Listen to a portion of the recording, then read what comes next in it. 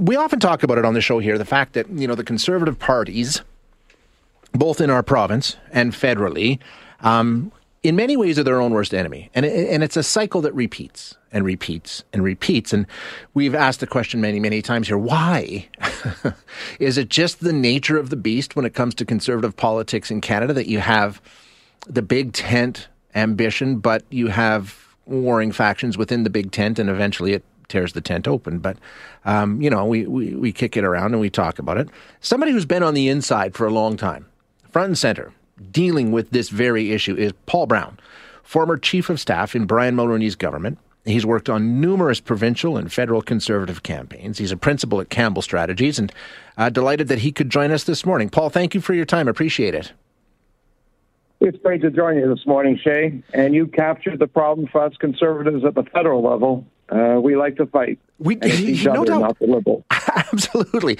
There's no question about it. And you recently wrote a great piece in the Globe and Mail that's titled, "As a Conservative, it pains me that we aren't learning from our mistakes." Now, I think I know the answer to this question. I think we all do. But what is this mistake? It's the fighting, right?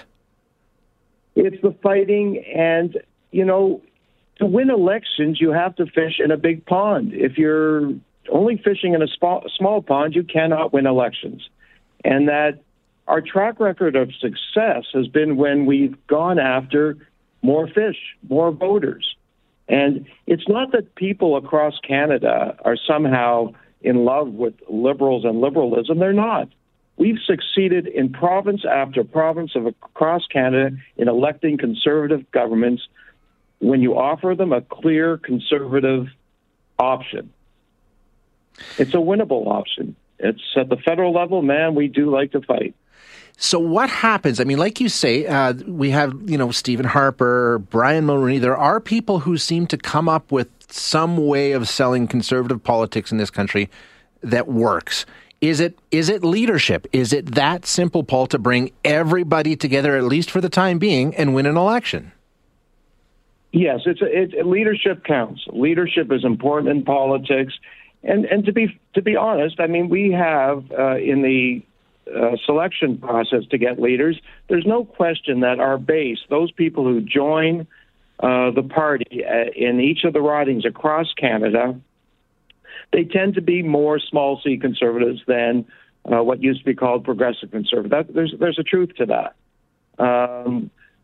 And those people have to be respected in their views and outlook. Mm-hmm. But if we move too far to the right, particularly on social policy issues, and that really seems to be the issue that bedevils us and has for a long time, we cannot win elections. It's just a simple fact of life.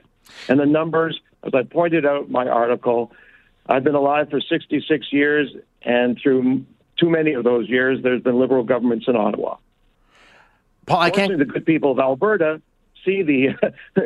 have a different view and no Conservative time and time again.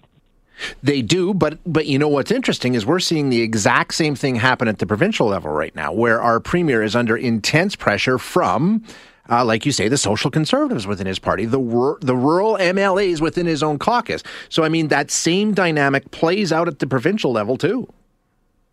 Yeah, and we had a bit of it during our leadership campaign in Ontario, and you see it across, you see it in Quebec, you see it everywhere. Those views have to be respected and listened to, but they cannot dominate the conversation or the policy agenda of the Conservative Party. Stephen Harper was the guy who most understood it. In 2004, the Liberals were ripe for the plucking in terms of losing. We lost because he was associated with being an anti-abortion candidate, fairly or unfairly. He learned in 2006 and changed course dramatically. He offered up a Conservative agenda. No one is going to say that Stephen Harper was Liberal light. No. It was a strong Conservative agenda, but without the social policy stuff that is so anathema to many people in the country, particularly in the cities. You're absolutely right. I mean, I don't think you can get elected if you're dragging that weight around anymore. So is that what the leader of the Conservative Party of Canada has to do? Does he have to say, listen, it hurts and I'm sorry, but we just can't have that be part of this party anymore. You need to go find somewhere else. We're leaving that behind permanently?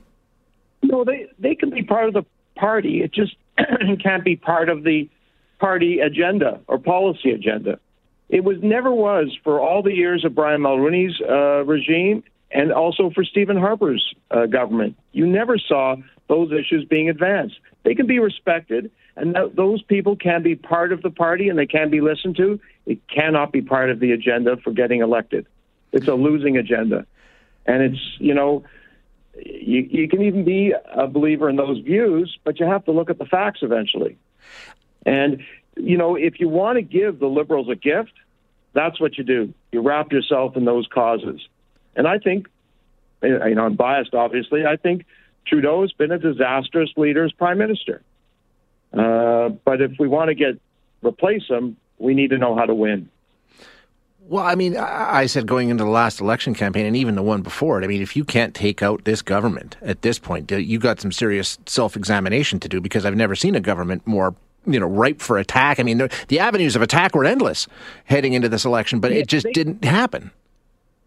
Shay, you're right partially. They're ripe for attack. So going in the election, and this has been a bit of the false narrative, I am on the inside, as it were, a little bit. Yeah.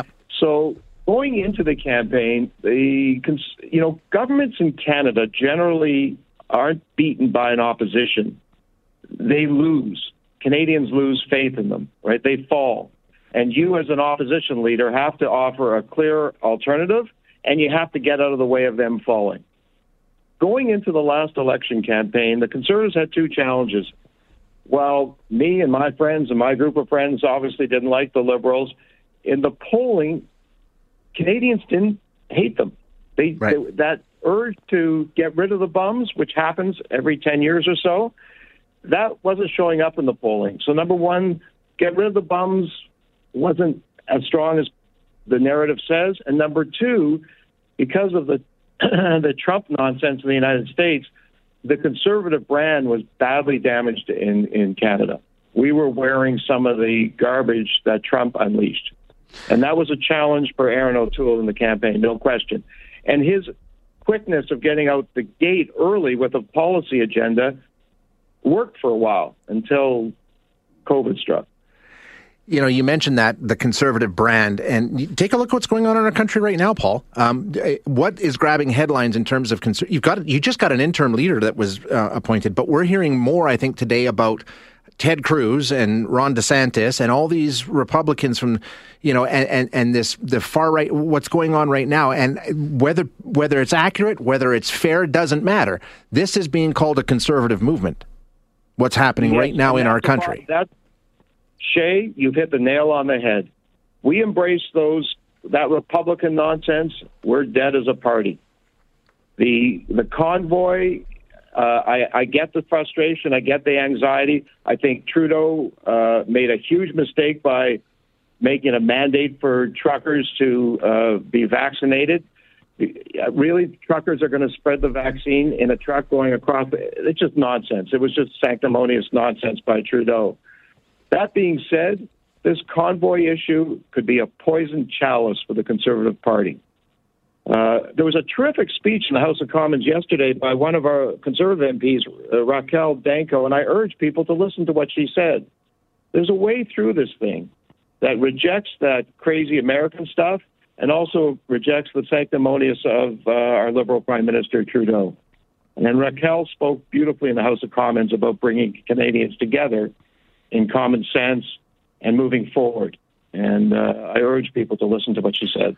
So right now, as we see come up every once in a while with alarming regularity, it's another transition point for the Conservative Party of Canada. We have an interim leader and another leadership race, third in the past few years. Is there somebody? What would be the best choice? Not a name necessarily. If you have one you want to throw out, go ahead. But in terms of what a leader would embody and bring to the table, what does the Conservative Party need right now? Well, my own view is that there's not going to be a leadership race. I think the decision by the caucus was a coronation, if you will. It was a palace coup. and they knew what they were voting for. Yeah. And I think this talk that there's going to be a race, I just don't think that's possible. They saw the president of the Conservative Party say that we need to choose a leader quickly. Well, that gives Pierre all the advantage in the world. So is he the guy? He's going to be the leader, if you ask me right now. I think the only person out there in the Conservative movement who could challenge him would be someone like Jean Charest, a former leader of the Conservative Party, who has the kind of public identification and strength. But former Liberal Jean, premier. I can't see him. Well, yeah, he was. Well, he came in because the Liberals made a mess of the referendum, That's right. They begged him, the Liberals and the Conservatives, because they would have lost that referendum that would have torn the country apart. Again, all because of Trudeau the elder and the Liberal brand. So he had no choice. He had to respond to that. But he's a Conservative in his soul and his heart and his beliefs. And much like they have Liberals or Conservatives out in BC, in the same case with Jean Charest in Quebec. But I don't see him stepping forward, frankly. And I think the leadership is all but over, and I can't see a race. Okay, so the final question, and I'll let you get out of here. Is Pierre Poilievre the guy? We've talked about a lot of things that the Conservative Party has to do. Is Pierre Poilievre the leader that can do those things? So I think so. Pierre, I don't know Pierre that well. He's smart. He knows how to communicate. And I think that he's going to have to prove himself, both to Conservatives and to the nation at large, that he can lead the country in a way that Pierre Trudeau can't. And I think that's up to Pierre and the party. And I was encouraged, as I say, by an MP from Winnipeg who spoke so beautifully, Raquel Danko, the other day in the House of Commons. So it's up to Pierre, and he's going to have to prove himself, as every leader should. Yeah. Great discussion, Paul. Thank you so much for your time. We'll do this again. Thanks, Jay. Look forward to it, and keep well out there. Thank you very much, sir. That is Paul Brown, former chief of staff in Brian Mulroney's government. Worked on a bunch of different provincial and federal Conservative campaigns. Now a principal at Campbell Strategies.